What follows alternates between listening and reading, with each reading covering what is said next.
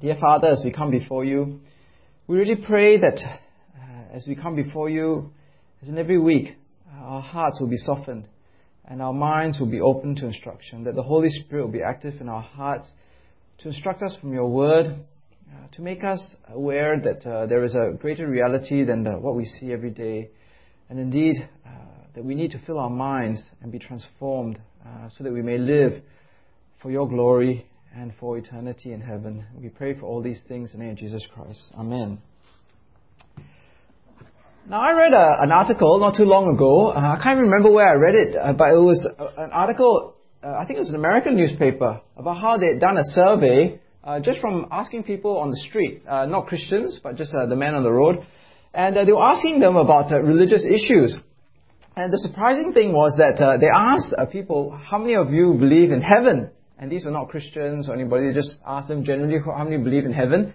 And more than 80% of Americans said they believed in heaven, regardless whether they were Christians or not. But then they asked them a subsequent question was, how many of you believe in hell? And only less than 40% of people believed in hell. So I guess either Americans are very optimistic or there's a strange dichotomy in the understanding of what's happening in eternity. But I think it does accurately reflect the mood of society, even in Singapore today, that more people believe in heaven or think about heaven than hell. Because, all you have to do is look at the newspaper, right? Whenever some famous celebrity dies, they're always in heaven, right? So Michael Jackson, he's in heaven. Princess Diana, she's also in heaven. Everybody's in heaven as long as you're famous, right? And the problem is that hell seems to be marginalized and pushed to the side, where it's a really unpleasant topic, and you shouldn't really talk about it because if not, people will look at you as if you're picking your nose in public. So people tend to think that, heaven, you can preach about heaven or talk about heaven, but hell is something which is really a big no-no. That only, these mad fire and brimstone preachers talk about hell, or maybe it's just the invention of the medieval church, and if you ignore it, it will go away. But I think the problem that we have, especially as we come to the Bible, is that we have the clear testimony of Jesus. And Jesus is very clear about hell. In fact, some people call Jesus the theologian of hell. Now, for some of you who have your snazzy iPhone applications, which can do searches, if you ever do a search in the Bible for the word hell, you'll find that 14 times in the New Testament, hell is mentioned. And of those 14 times, 12 of those mentions of hell come from Jesus. So Jesus, far from being this meek and mild, loving person, he is the person in the New Testament talks most about hell. And I thought that it would be helpful to look at today's parable, even though we're going to probably study Luke next year, but I think it's good to look at it just from the context of seeing what we can draw from today's parable about hell, because many commentaries will say that this passage is one of the most complex parables, and its main themes is about hell. And I like the structure that this pastor, Paul Clark, suggested. He said actually it's a very simple parable. It's about two men, two destinies, and five brothers. Right? And actually, when you look at the story, it's very simple. It's about two people, and two destinies, and five brothers. So let's look first about the two men. Right? It says there in verse 19, it's a very simple story. There was a rich man who was dressed in purple and fine linen and lived in luxury every day. At his gate was laid a beggar named Lazarus, covered with sores and longing to eat what fell from the rich man's table. Even the dogs came and licked at his sores. Now, the first man is simply described as a rich man. But he's not just any ordinary sort of rich man. He's an exceedingly rich man.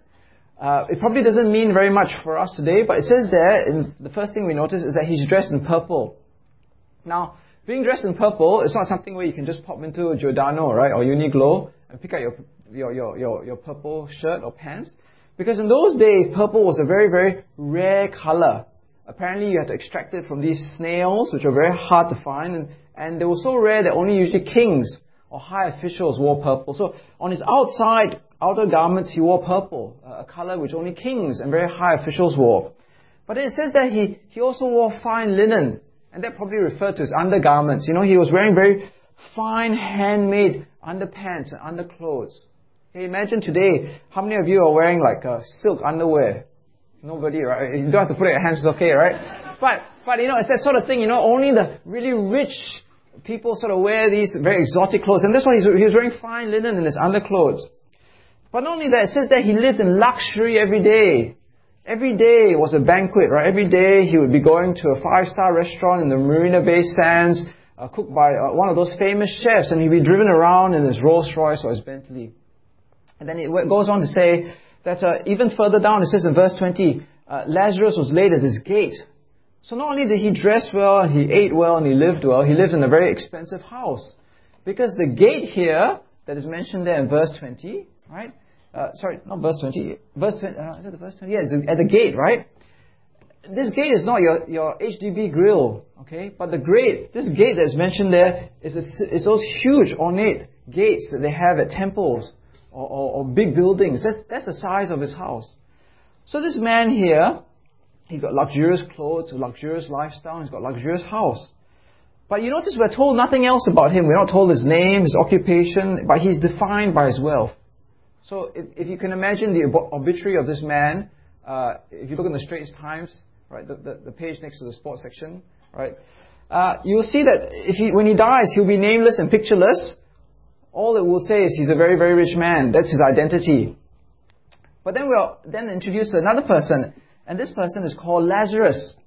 Now, it's very important here his name, because in all the other parables of Jesus, nobody is ever given a name.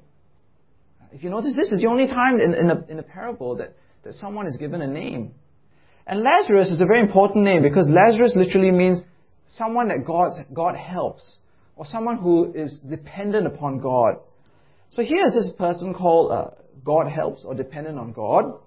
And he seems to be in a very bad situation because he's a beggar and he's laid at the gate. It's not as if he is tired and he lies down for a nap and puts up his feet because it is a comfortable place. But he is literally so weak that someone probably left him there and he has no place to go. And his skin is covered with sores. Right? He's got ulcers and abscesses on his skin. And then it says there that he is there because he longs to eat what fell from the rich man's table. Maybe, apparently in those days, they didn't have a cloth or tissue, right, to wipe the plates down. So after each course, they would just take bread and wipe the plate down and throw onto the floor. And that's what Lazarus was waiting to eat. You know, that's sort of the picture. He was waiting to eat the bread that was fallen from the table.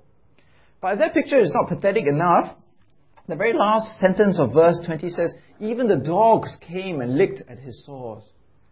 Okay, it's a really pathetic picture because he's so weak and helpless that these dogs, and again last week we talked about dogs, right? Dogs are not these clean animals that you keep in your flats, which, you know, you brush your teeth and clean your paws. No, these are dirty, filthy, mongrel, filthy animals, right? And he's so weak that they come and lick his sores and his abscesses.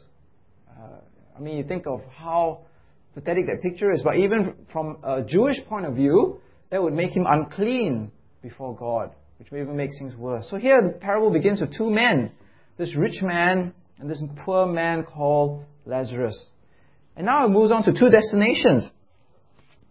Because in verse 22 it says, the time came when the beggar died, and the angels carried him to Abraham's side. The rich man also died and was buried. In hell, where he was in torment, he looked up and saw Abraham far away with Lazarus by his side. So he called to him, Father Abraham, have pity on me and send Lazarus to dip the tip of his finger in water and cool my tongue, because I am in agony in this fire. Now, this is where we start looking at the picture of hell. And a few things sort of come to the fore, isn't it? First thing is that this picture shows that hell is real. I think Jesus is trying to show in no uncertain terms that hell is real. It doesn't matter what this rich man believed before he died, whether he believed in hell or not, but he believed in hell after he died, isn't it? Like someone said, it doesn't matter whether you're an atheist or an agnostic in life, everybody becomes a believer in hell in the end. Right? And this is what happens here. Because what happens is, if you look at this picture very closely, it says there in verse 22 that the angel carried Lazarus to Abraham's side. So where we go after we die is not based on our own decision. It is we are carried there, we are transported to either hell or heaven. And it's irrelevant whether you believe in it or not, because it seems to suggest in this parable that there are only two destinations. There's the comfort of heaven or the agony of hell. So it's almost as if, saying to yourself, okay, I don't really believe in gravity, so I'll throw myself off a tall building. But then you will believe in gravity when the concrete hits you, right? Or you don't believe in drowning when you decide to swim in the ocean, but you will start believing in drowning, that you need oxygen when the water starts going up your nostril. And that's what this passage seems to be saying to us. That it didn't matter whether the rich man believed in hell or not. He was in hell after he died. And in verse 25, it seems to suggest as well, it seems to say very clearly, that what this man did, what the two people did in this life, matters to what happens in the eternity. Right? Because in verse 25, it says that, but Abraham replied, "Son, remember that in your lifetime you received your good things, while Lazarus received bad things. And now he is comforted here, but you are in agony." Now, what is it that the rich man did that in this life that led him to being in agony in the life to come? This is where we need to pay attention to the context of this parable. Is it because he wore purple? God doesn't like purple? Or is it because he lived in luxury? Is it because he had a luxurious house? It doesn't seem to suggest that, because if you look at verse 22, Abraham was in heaven. And we know from the Old Testament that Abraham was a rich man. He was a landowner. He had many animals. So Abraham was rich, but yet he was in heaven. Why is it this rich man is in an agony in hell? Well, the context is very important. Like we always say, context. We must always understand the context. So come back with me to verse 13 and 14 in chapter 16. And you'll see the context in which Jesus is preaching this parable or teaching this parable to the crowd. He says in verse 13, "No servant can serve two masters.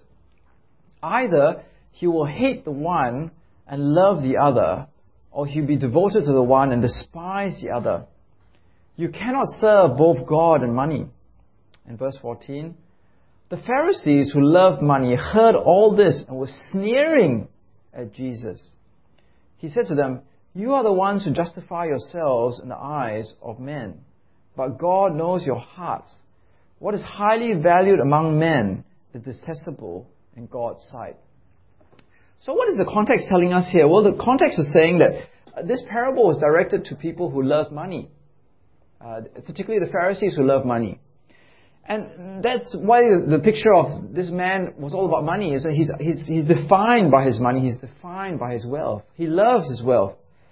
And that's why you can see that if you look at this passage, he knows about Lazarus. He knows Lazarus' name. You look at the parable, he knows who Lazarus is.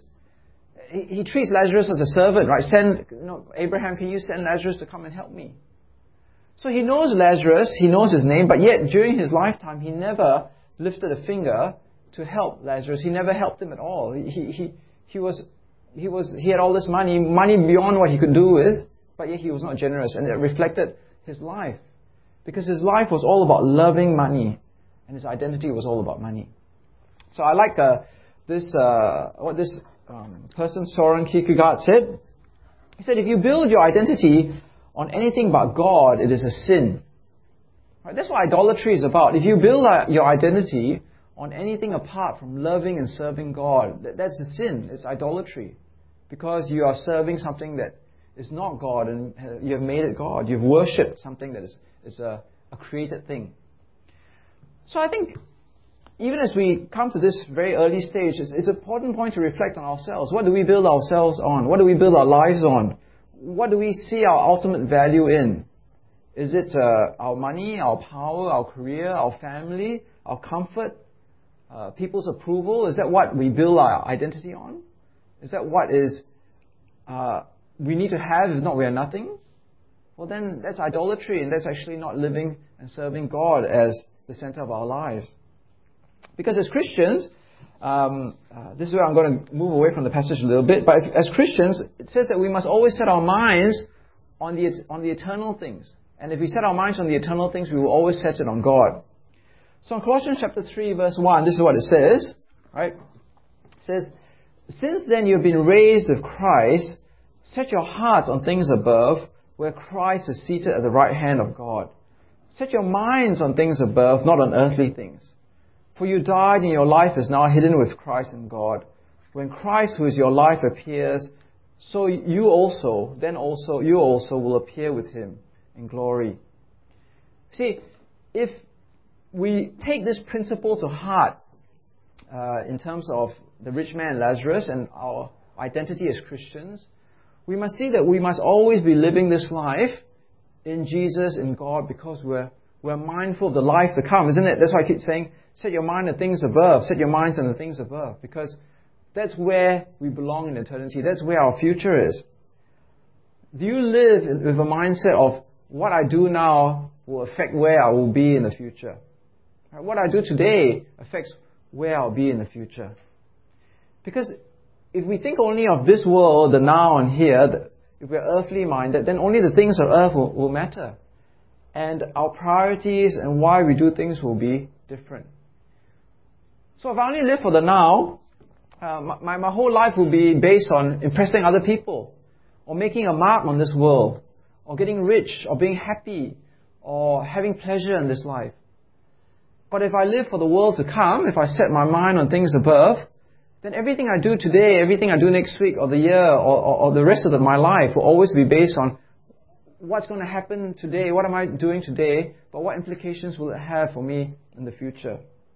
And that's why, again, Jesus warns in Mark chapter 8, he says, "What good is it for a man to gain the whole world, but yet forfeit his soul? Or what can a man give in exchange for a soul? If anyone is ashamed of me and my words in this adulterous and sinful generation, the Son of Man will be ashamed of him when he comes in his Father's glory with the holy angels."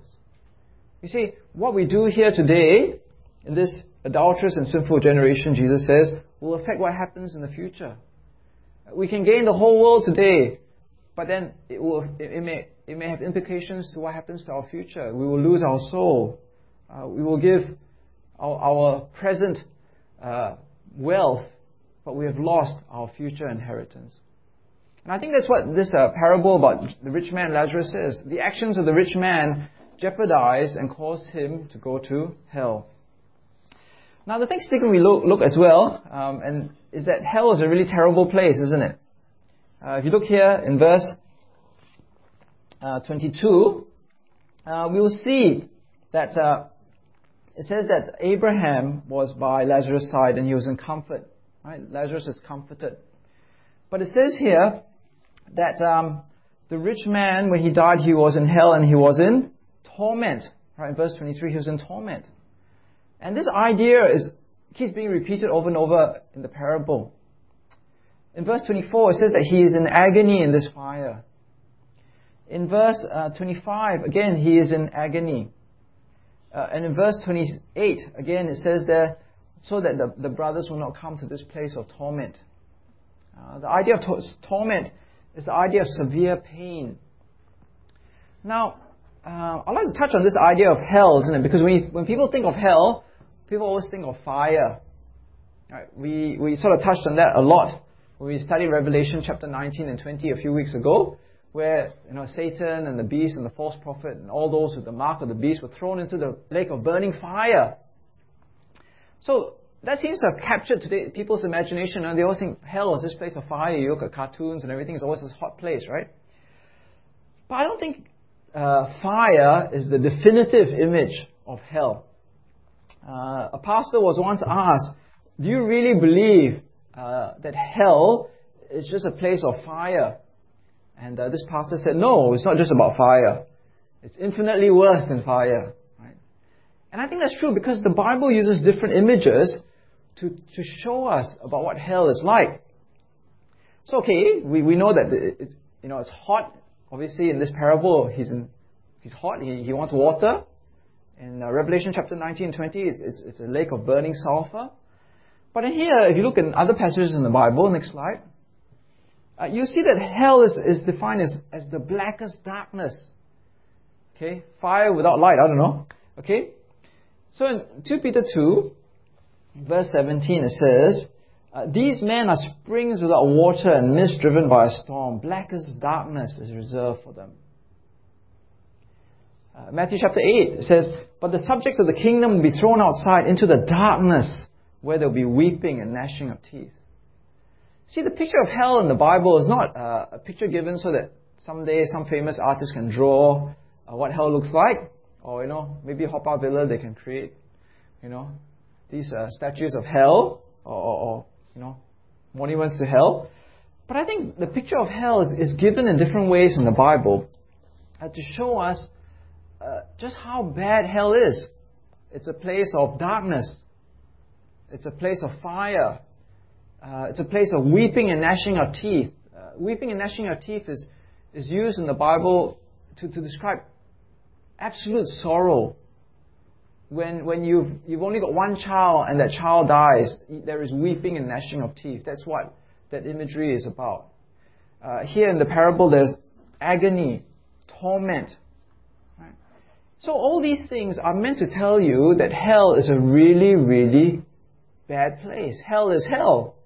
Hell is a place of suffering. But what makes it worse is, it seems as if this place of suffering is a permanent place of suffering. Now, I think for us as modern people, we think, okay, suffering, not so bad, but can you imagine eternal and permanent suffering now? That's really, really terrible. But that seems to be the case here in this parable. You can't get away from it, isn't it? Because it says there, quite clearly in verse 26, it says, and besides all this, between us and you there is a great chasm that has been fixed, so that those who want to go from here to you cannot, nor can anyone cross over from there to us. Now, when you look at this phrase, there is this great chasm that has been fixed. Who fixes this great chasm? A chasm is this great valley, okay? Uncrossable. Who fixes it? Well, it's God, isn't it? God has fixed this distance between heaven and hell. And it's sort of saying that in the life to come, once you're in this place, there is no transit point. There is no crossing over. Your place is unchanged. If you're in hell, you're in hell. If you're in heaven, you're in heaven. There's no second chance. You can't declare bankruptcy and start over again. It's just you're just there. And the state of suffering seems to be permanent as well, because this rich man, all he wants is Lazarus to get a drop of water for the tip of his finger to cool his tongue. But Abraham says, look, we can't even do that for you. We can't even put a drop of water on your tongue to relieve that suffering. So as you look at this picture, it seems like hell is really hell, as in suffering, and hell is permanent. And we find that hard to accept. Many people find that hard to accept. Maybe that's why many people don't believe in it. And I've read commentators who say, this can't be what we think it is. But their arguments are not based on what the passage is saying, but based on philosophical or moral grounds. But I think Jesus is plainly trying to say that hell is really hell and hell is permanent. Now some people will say, well, isn't this very unnecessary, trying to scare people this way? Right? As a pastor, is it right for you to keep talking about hell in such frightening tones? But I think it's not really immoral to talk about hell in this way, because that's what the Bible says. And the Bible is trying to warn people out of love. See, I think of my child, right? I mean, my child, not really children anymore because they're about my height or bigger. But when they were small, right, my children, and I'm sure for those of you who have children, okay, at all about children, you warn them about things like fire, right? About not running across the road. If you live in a flat, about not climbing up the window. I mean, is it immoral to warn them about fire or running across the road or climbing up the window? No. It's not immoral. You're warning them because the danger is real. And I think that's what Jesus is trying to do here, that He's trying to show that this is what hell is really like. It is really, really pure suffering, and it is permanent. And that's why, in verse 27-31, there's an appeal to avoid hell at all costs. Okay, let's see what it says in verse 27. He answered, this is Lazarus, then I beg you, Father, send Lazarus to my father's house. For I have 5 brothers. Let him warn them, so that they will not also come to this place of torment. Abraham replied, they have Moses and the prophets. Let them listen to them. No, Father Abraham, he said, but if someone from the dead goes to them, they will repent. He said to him, if they do not listen to Moses and the prophets, they will not be convinced, even if someone rises from the dead. Now, it's quite a tragic story, because when the reality of hell comes to the rich man, he wants to save his brothers. I know that some people say, well, maybe he's got ulterior motives, all sorts of stuff. But I think genuinely, this parable shows that this rich man he does have care for his brother. He does want to save his brother. There's nothing in the passage that doesn't say otherwise. He genuinely does care for his brothers. And he wants to let them know, don't make the same mistake that I made. Repent of this lifestyle of loving money, of just being consumed with the things of this world for your identity. But then the interesting thing is, Abraham says, even if someone from the dead goes back to them, they will not repent. And he says, look, let them listen to God's word. Let them listen to Moses and the prophets. Right? And basically Moses and the prophets are, for them, the Bible. Because Moses was supposed to write the first 5 books of the Bible, and then the rest was, the prophets. It's like us saying the New Testament is made out of the Gospels and the letters. It's just sort of saying the whole Bible. Right? So Abraham's saying here, look, they have the whole of the Old Testament. If they do not listen to the Old Testament, they will not listen even if someone comes back from the dead. And what he's basically saying here is that God's word, the intent or purpose of God's word is to save people from hell. Now, I think this is so important for us because we live in a world where we misunderstand what God's word is for. People think God's word is to help me get rich, or to be blessed, or to feel love, or to feel better, or to be fulfilled. But actually, from this parable, Jesus is saying one of the main and primary purposes of God's word is to save people from hell, to warn people to avoid hell. And that's why Jesus, even in his own teaching, uses his own warnings to warn people to do everything to avoid hell. So in Matthew chapter 5, next slide, Jesus speaks in absolute terms of how hard we must try to avoid hell. If your right eye causes you to sin, gouge it out and throw it away. It is better for you to lose one part of your body than for your whole body to be thrown into hell. And if your right hand causes you to sin, cut it off and throw it away. It is better for you to lose one part of your body than for your whole body to go into hell. Now, Jesus is not warning here in terms of literal terms, right? We don't have to make appointments to see our doctor, resident doctor or something to get amputations and take out our eyes and stuff like that. But he's trying to show in terms of just how much effort you must put into living this life so that you will avoid hell. And that's why he's saying that God's word is warning us of this eternal damnation, that we must do everything we can to avoid it. So when you reflect on this parable, as you read along, you sort of ask yourself, who would you rather be? Would you rather be the rich man who wears, fantastic clothes, drives around in a Lamborghini, lives in a really big house, eats really good meals? Or would you rather be Lazarus, suffering, physically, suffering, hungry, physically, economically, suffering every way? Who is the better person? Who is the most successful person in his life? Who is the person who is the one who is living the blessed life? Well, in the light of God's word, in the light of eternity, it is Lazarus. Surprising. Lazarus is the one that we would rather be. I would rather be Lazarus than the rich man. Anybody here would prefer to be the rich man? Well, if you prefer to be the rich man, then you haven't understood what Jesus is saying, right? Lazarus is the one who is the one who depends on God, who God helps.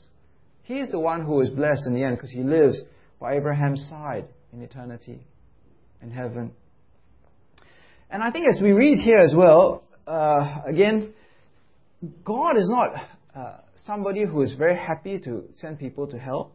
Right? Some people have a mistaken image of God as someone who's really happy. Oh, there's another one in hell. That's really great. It makes his day when people go to hell. No. Because if you look at verse 25 again, it says that Abraham speaks to the rich man in quite a tender, comforting, compassionate tone, isn't it? He says, "Son, remember that in your lifetime you received your good things." The word here, son, is a term of tenderness, compassion. And I think that's the attitude that we find in the Bible to those who are going to hell. If you look at various passages in the Bible about God, about Jesus, about the apostles, they all felt great sadness and tenderness to those who would not repent and were going to hell. So here, up on the slide, you see Ezekiel chapter 18. And this is what God says, "Do I take any pleasure in the death of the wicked? Declares the sovereign Lord. Rather, am I not pleased when they turn from their ways and live?" Ezekiel chapter 18. And this is what Jesus says as he looks over Jerusalem. "Oh, Jerusalem, Jerusalem, you who kill the prophets and stone those sent to you. How often have I longed to gather your children together as a hen gathers her chicks under her wings, but you are not willing." Or this is what the Apostle Paul says about the Jews who refuse to believe in Jesus. "I speak the truth in Christ. I am not lying. My conscience confirms it in the Holy Spirit. I have great sorrow and unceasing anguish in my heart. For I could wish I myself were cursed and cut off from Christ for the sake of my brothers, these of my own race, the people of Israel." You see, once you know the reality of hell, it's impossible not to have compassion for people who are going to suffer for eternity. And that's what it says here, isn't it? That there's a note of sadness when Abraham speaks to Lazarus. To the rich man. So as we look at this passage, God loves us and He gives us His word to warn us. But, this is a bit cheem, right? This is a bit difficult. But actually when you read this as a Christian today, when you read the Bible, the parable actually works at a different level for us as Christians as to the original crowd. So look at the passage carefully. When you look at the passage, Jesus speaks to the crowd. And He says, I've got this parable for you. And Abraham says, they have Moses and the prophets. I will not send Lazarus back. Even if a man rises from the dead and goes to them, they will not repent. But then now as we read it after the death and resurrection of Jesus, it's got a different meaning. Because we know that when Jesus spoke this parable, He knew that there was someone who was going to die and to rise again. And who is it? It's Jesus. Jesus Himself knows that He is the one who dies and rises again.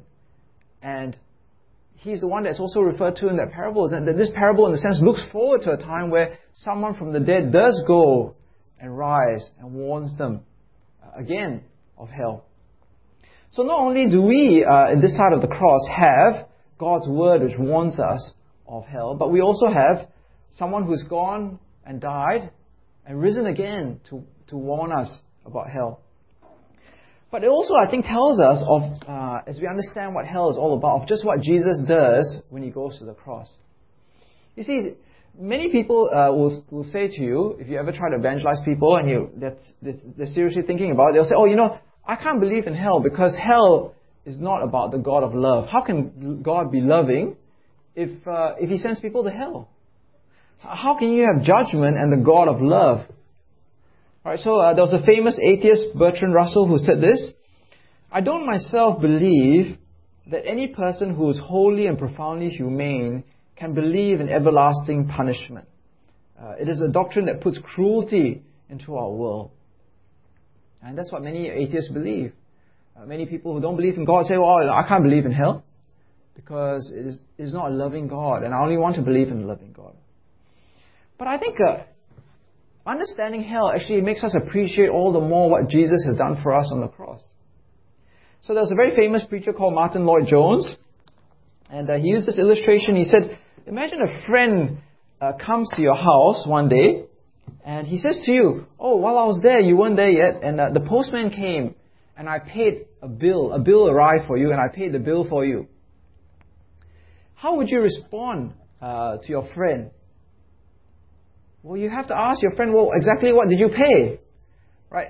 If you're waiting in my house and the postman came and the postman said to you, oh, there is a letter which came to you, but the sender didn't put enough stamps. You're short 50 cents. And your friend paid for it. Well, then you say to your friend, well, thanks a lot for the 50 cents, right? Maybe you pay him back, but no big deal, right? But what happens if your friend happened to be there and a letter came, it was a traffic fine. And the traffic fine was like $200 or something. And your friend paid for it. And you say, okay, that's even better, right? My friend, he's quite a nice guy, he paid for my traffic fine. What happens if you're there and at your friend's house and the friend was waiting there and you weren't there and a bill came and the tax office found out that you hadn't paid your taxes for the last 10 years and your friend paid for your taxes for the last 10 years plus the fine. Well, then you say, wow, your friend was really, really generous because he paid for those 10 years of taxes and all the fines. Well, you see, unless you understand what hell is really like, you don't understand what Jesus has done for you on the cross. You don't understand how much God has loved you. Because Jesus, when He dies on the cross, He saves us from an eternity of punishment in hell. Isn't that right? That's what Jesus does on the cross for us. He pays for our eternity in hell. All the sins that we've done, all the wrongs that we've done. That's what Jesus does for us at the cross. And that's why the understanding of hell is so important, because if we don't understand hell, then we don't understand what Jesus has done for us. We're not thankful because we don't understand what He's actually done. So here, as we look at the last word on this parable, I guess not only do we have the words of the Bible, not only we have Jesus who's come back from the dead, but we also know what Jesus has done for us. So all the more we need to hold on to Jesus to avoid hell. So in conclusion, I said in the introduction that, the world is embarrassed about hell and listening about hell and talking about hell. But the problem is that many churches today as well are embarrassed about talking about hell. You can go to many churches today and hear many sermons, and all they preach on from the Bible is about the now. God blessing you, God giving you prosperity, God giving you achievement, God giving you fulfillment and meaning and peace. But by preaching all about the now, they've forgotten that the most important thing is actually the future. They've forgotten that the most important thing is to save people from hell. And if you don't take hell seriously, then Christianity is just a way of living just like any other way of living. It is just another way of going through this life and having blessings. You can go to a temple and you can also pray for your exam results, just as you can go to church and pray to God for your exam results. What's the difference, right? But you see, Jesus is different because only Jesus can save you from hell. Only Jesus, being in Jesus, can take away all your sins. And if there is hell, then you recognize that the way you live today is so important because it affects what happens to your eternity. That every decision you make has a long-term, eternal perspective. The job you take, the friends you hang out with, who you marry, what country you live in, whatever you do, all these things have eternal perspective. If you measure it only in a worldly way, right, the most important thing is how much does it pay, whether I'll be happy, whether it gives me fulfillment. But if you see things in an eternal perspective, then the decisions you make are, where will I end up eternally if I make this decision? The saddest thing is one of my friends before, he took a very high-paying job. He had no time for Bible study, no time for church. And yes, he, from a worldly perspective, he's very engaged in his work. He's very happy at work. He gets paid a lot for it. But from an eternal perspective, it is a bad choice because it is giving up, his eternity, and he'll end up in hell. But I think this passage is a warning. This parable is a warning. What we do here today matters in the future. Now, if you're not a believer, then actually this passage is good news for you, isn't it? Because you are one of the 5 brothers. There is still time for you. There is still time for you because your eternal destination is still up for grabs. It is still for you to decide. It is too late for the rich man. In hell, You can't do anything about it. You're already there. This is great chasm. You're far away from the other side. And that's the tragedy of this story, isn't it? Because this rich man realized too late. So if you're not a believer, then this is like God's or Jesus' personal memo to you, isn't it? Make sure you get it right before it's too late. Make sure you are like the 5 brothers and you listen to what God's word says. Listen and take heed to the warning of eternal life. Some people say to me, unless God comes in some supernatural form and gives me a message, I can't believe in Jesus. But the Bible says here, every time you open up the Bible, you stand at the gates of heaven and hell. God is warning you. So I'd like to leave you with this quote by C.S. Lewis. He always says things very much better than I can. So I'll just put it up here. All right, he says, in all discussions of hell, we should keep steadily before our eyes the possible damnation, not of our enemies, nor of our friends, since both these disturb the reason, but of ourselves. This chapter is not about your wife or your son, nor about Nero or Judas Iscariot. It's about you and me. So you see, when we talk about hell, don't worry about all your great-great-great-grandfather in China, whether they're in heaven or hell, right? Or whether it's fair for all these people. Now, worry about yourself. Right? Have you taken the warning of hell seriously? Do you realize that hell is really hell? And hell is permanent. And what you do now makes a difference. That if you hold on to Jesus, you will be in heaven and you will not be in hell. Because hell is real. And what we do here is important, and we need to keep holding on to Jesus. Okay, let's go to God and pray. Dear loving and Heavenly Father, as we come before you today, truly help us to see the eternal realities. That hell is really hell. It is real suffering forever and ever and ever. That we may not like it, we may not agree with it, we may feel it is unfair, but help us to see that it is real. And as we see that it is real, we want to thank you for Jesus, because through Jesus you have saved us from hell. Help us to realize what He has paid for us, that He has paid for our eternity in hell with His death. He has taken all our sins on His flesh on the cross. And dear Father, help us to see that what we do today makes a difference for eternity. That our decisions make a difference to where we will reside permanently after death.